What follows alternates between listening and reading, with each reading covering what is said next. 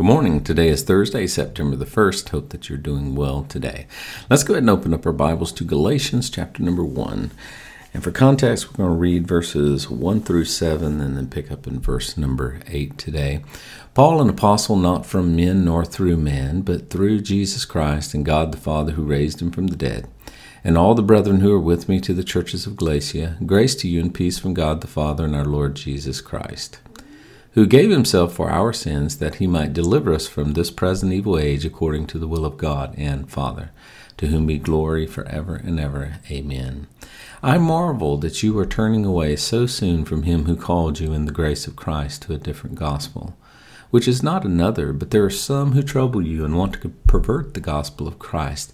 But even if we or an angel from heaven preach any other gospel to you than that we have preached to you, let him be accursed. And as we have said before, so now I say again, if anyone preaches any other gospel to you than what you have received, let him be accursed. For do I now persuade men or God, or do I seek to please men? For if I still pleased men, I would not be a bondservant of Christ.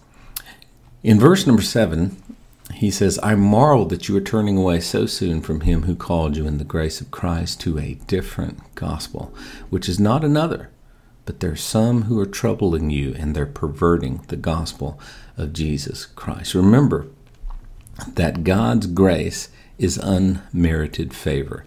It is the fact that God loved us when we despised him, adopted us as his children anyway, sent Jesus to pay the penalty for our sins before we even knew we had sins. God gave us everything when we deserved nothing. That is grace, the acronym, God's righteousness at Christ's expense. We see this in Romans chapter number 5 and verse number 8, where it says, But God demonstrated his love toward us in that while we were still sinners, Christ died for us. And in Romans chapter 5, verse number 6, For when we were still without strength, in due time Christ died for the ungodly. And in the little epistle of Titus, Titus chapter number 3 and verse number 5, Not by works of righteousness which we have done, but according to his mercy he saved us through the washing of regeneration and renewing of the Holy Spirit.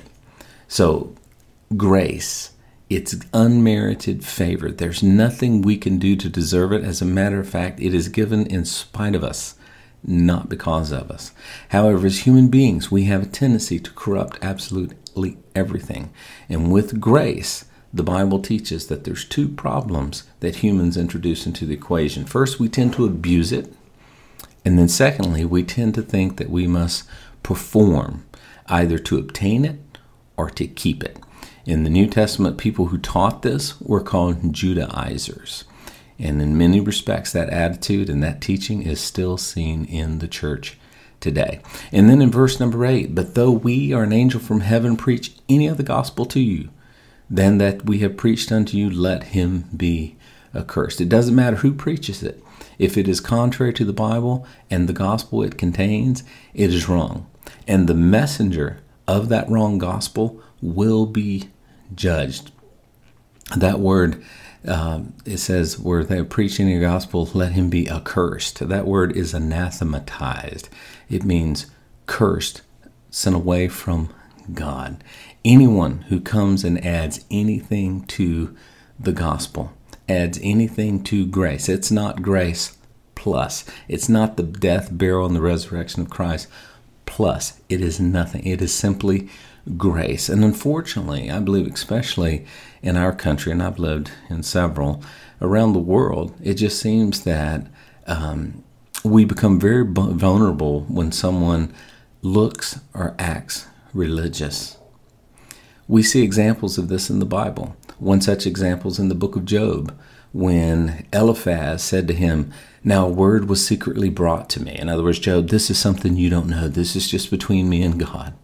Now a word was secretly brought to me, and my ear received a whisper in disquieting thoughts from the visions of the night, when deep sleep falls upon men, when fear comes upon men, and trembling which made all my bones shake, and then, quote, a spirit passed before my face, and the hair on my body stood up, it stood still, but I could not discern its appearance. A form was before my eyes, there was silence. Then I heard this voice said, can a mortal be righteous, more righteous than God? Can a man be more pure than his maker?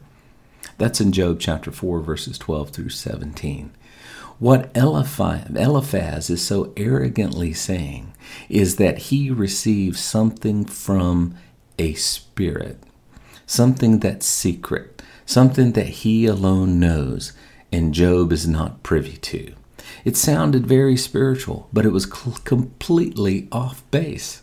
The very first verse of the book in Job chapter 1 and verse number 1 says, there was a man in the land of Uz whose name was Job, and that man was blameless.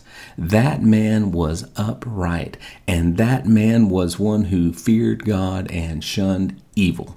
Totally the opposite of what a, quote, spirit whispered into the ears of Eliphaz. Another example happened in 1823 when an angel appeared to a guy named Joe who lived in upstate New York. While Joe lay in his bed, this angel revealed to him, supposedly, where he would find a new revelation. The new revelation was to be inscribed on golden plates that he had dug up. It is now one of the largest cults in the United States. The only problem is that the message of the plates totally contradicts the clear teachings of the Word of God in regards to who Jesus Christ said that he was. Jesus said that he was God incarnate, placed in the flesh. He was God and not a created being like Satan. And yet they teach that he is the brother of Satan, Lucifer. Again, we see a guy who claimed to have a supernatural message, who claimed to have a spirit that whispered something in his ear that nobody else knows. But it is not the message of the Bible.